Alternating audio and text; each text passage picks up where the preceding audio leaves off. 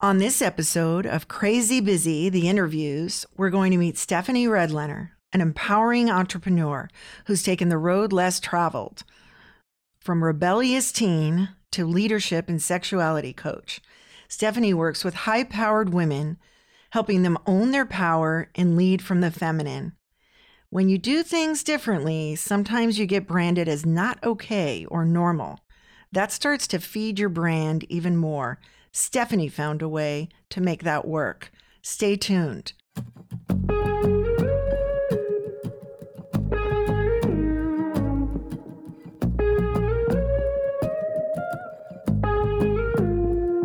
You're listening to Crazy Busy, the podcast for executives, entrepreneurs, and savvy fast trackers who want to start their week sane and end it that way too. Here's your host, growth strategist, executive coach, and millennial leadership mentor, Karen Bellantoni. Hi, Stephanie. Hi. It's so good to talk to you today. I feel like we have quite a bit in common. I can't wait. I'm a road less traveled gal myself.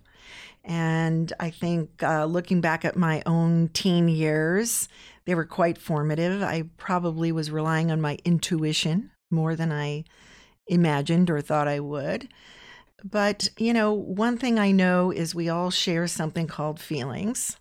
And those feelings can be a big part of our intuition. And so I'd love for you to start with your story. Yeah. And I guess how your feelings and your intuition guided you to get on a road less traveled and be the successful entrepreneur you are today. Amazing. Yes. It's funny hearing you talk. I had a whole story in my mind, but I'd like to start from fifth grade. Okay. Start with fifth grade. I think my whole life, I didn't know how to do things that you were supposed to. I only knew how to really do things like that you wanted to, and based on my feelings and based on what I wanted. And I remember in fifth grade, I was placed in the talented and gifted class. And my parents were like, this is great. It's going to set you on the path, all the things that proud parents do. And I was like, no, I don't want to. And they didn't understand why I didn't want to. And I was like, I want to be with the people, not the smart kids.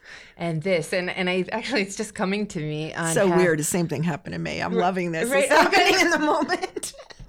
It's so good. And so I didn't really, I didn't get it, right? And so one of the things about my parents is that they started a nonprofit. And my dad was a media guy and a doctor. And he showed me at a very young age how to use media to share important messages. And so I got this feeling of the most important thing is to share your message and to be authentic to who you are. Oh, that's beautiful. And so I had a couple of tragedies and deaths in my life and things that made me realize at a young age that life is too short.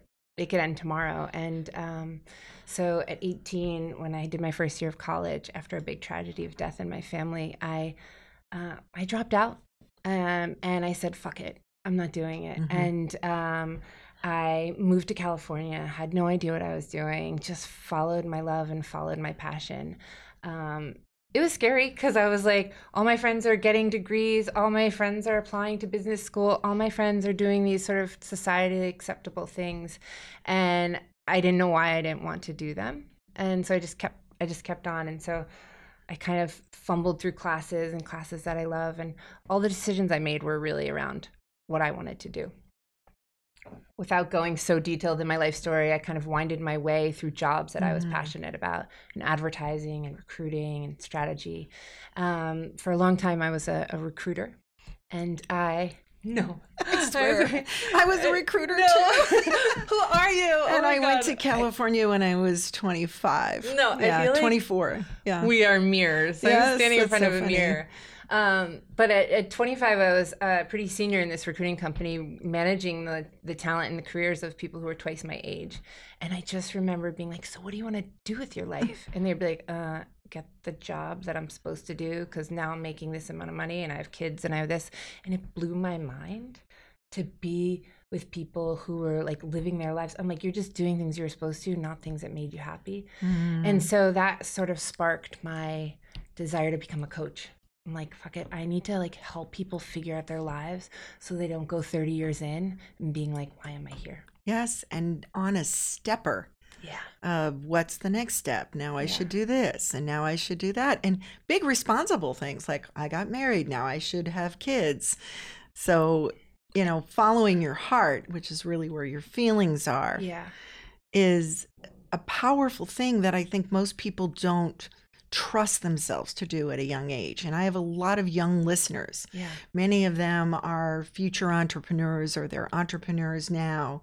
What advice do you have for them about really listening to their heart and their feelings and bucking the system and maybe not doing what their family did or what their family expects of them? Yeah. Well, there's a cool statistic that I don't remember the details of, but in 20 years from now, the jobs that are going to be around haven't even been invented yet. Yes. So where 20 years ago, we had to choose a path. Now we have to create it. So the drive is on us a little bit more. The other advice I would say is just trust it. It didn't make sense for so long. My life and my choices did not make sense. They were not on a straight path. Mm-hmm. And I was scared about it. And so it took me 15 years to really kind of land in my purpose that feels like my mission. And a lot of times I had to just trust the unknown. So tell us about the Lioness. Yes. So I work with a lot of high-powered, ambitious, creative women leaders who are really desiring to charting a new path in the world. And the issue that I see so much is that so many of these women who have, quote unquote, made it to the top are feeling burnt out, tired, disconnected from themselves, disconnected from their truth.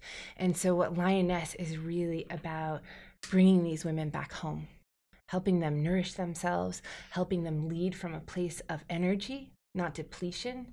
And I really believe we can't lead our world when we're tired. And I'm so happy to be talking to you about Crazy Busy because it's not sustainable. And so Lioness, I work a lot with one-on-one with clients in this way. That's awesome. I think when I started to see that this was a problem, the thing that you work on fixing, was when I was up and coming and working in a corporate job. And I noticed that all the women who were my big sisters or more mature than I had 10 years more than I did under their belt, had all chopped their hair off. And they had become quite masculine and they weren't comfortable in their feminine, or they just weren't able to get promoted in their feminine. And they had sort of masked that in order to not be distracting to men, because by the very nature of what business is, it's been masculine for decades and decades and decades and decades. We really only entered 30, 40 years ago in leadership positions. Yeah. So is that something you find, is that women who have lost themselves and want to be more grounded in their feminine side can find that balance of how to be and are looking for that kind of help from you? Absolutely. I sort of see two types of women who really come to me. One is that woman leader who has done the sort of masculine path, who has worked hard, fought her way through, fought her way up, proved herself, had to really commit and prove herself in a way that felt more masculine, and is tired in that way. And then other women who have made it to the top who have kind of gone silent. So I notice another thing where there's a lot of women who rise to leadership positions and who are afraid of using their voice, are afraid of speaking up too much. So even though they have the title and the salary, we're missing their voice in the room because they're lacking confidence. Wow. Yeah. What are the other symptoms you see besides women who are not speaking up? Are they not asking for promotions? Where else would you say our listeners should look for triggers? Yeah. They're not asking for enough money, things of that nature, where they might need your help. Yeah, definitely in speaking up. I think there's an epidemic of women not knowing what they want. And so whether it's speaking up at home, in relationships, in partnerships, or in the boardroom, in meetings, asking for salaries, I see this as a very, very common thing. And then the other thing that I would say, there's anxiety. A lot of women are running on anxiety. And so there's a mental health issue. Yes. I think that is also there. People are feeling sick and tired and again, just that depleted. Yes. Yeah, and they're easily triggered. When you are exhausted and you're running on fear, doubt, and anxiety, You're not even in your executive function, which is where we collaborate, we make decisions, we get to be proactive. We're sitting in the amygdala, in the back of the brain, in that fight, flight, freeze, and fawn mode. And I find a lot of women that I coach are fawners, meaning they're pleasers. They say, yes, sure, I can do that. Sure, I can do that. They don't even think to say, you know, Stephanie, I can add that to my project list, but, you know, maybe you're going to have to take something off for next week. So they want to be balanced. They talk about being balanced, but they aren't taking that action or putting even the oxygen mask over their own face first, right?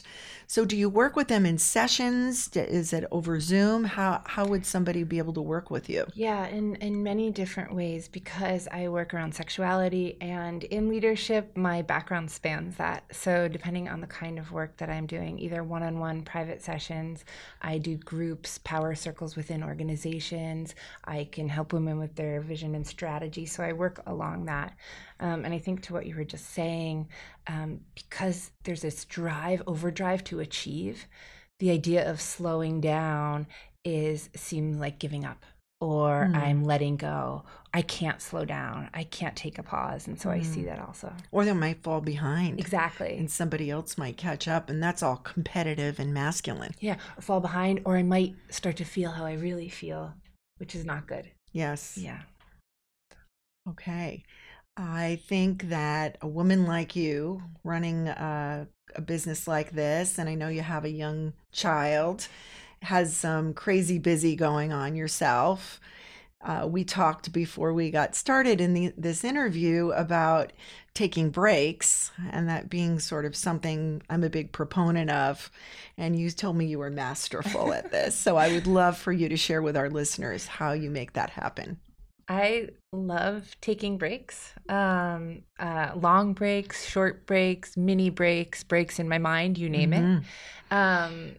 It was interesting. One of my teachers once told me spaciousness is a state of mind. And so a lot of what a break even is about a state of mind. And so it's recouping and getting back to your center and taking deep breaths. So like literally a break could be taking a few breaths before you speak. Yes. And or not working certain days or saying no. So I personally don't work Fridays. Fridays are me day. Me day doesn't mean me being a mom. It means just Stephanie. So I do that. I've taken also 2 months off at a time, and which I know is not necessarily possible. But with my son, I think it's really easy to fall into the mom trap. Yes. I have to be on all day long, but really early on, I decided that my well-being is more important. My well-being is going to make me a better mom. And so I prioritize me, and I do that. And so really making sure that I know my son needs me, but maybe I need to take an hour and get a massage before I come to him, because he's going to see a happier mom. And quality is better than quantity. Exactly. And that said, I could talk to you forever. Forever. Thank you for your time today, Stephanie, and all you've shared. Thank you so much. This episode of Crazy Busy, The Interviews, was recorded and supported by the Art House Hotel, New York City, with 291 guest rooms, 3 on-site restaurants, and nightly entertainment. Book your next stay at the Art House Hotel or call in for group rates and events. arthousehotelnyc.com.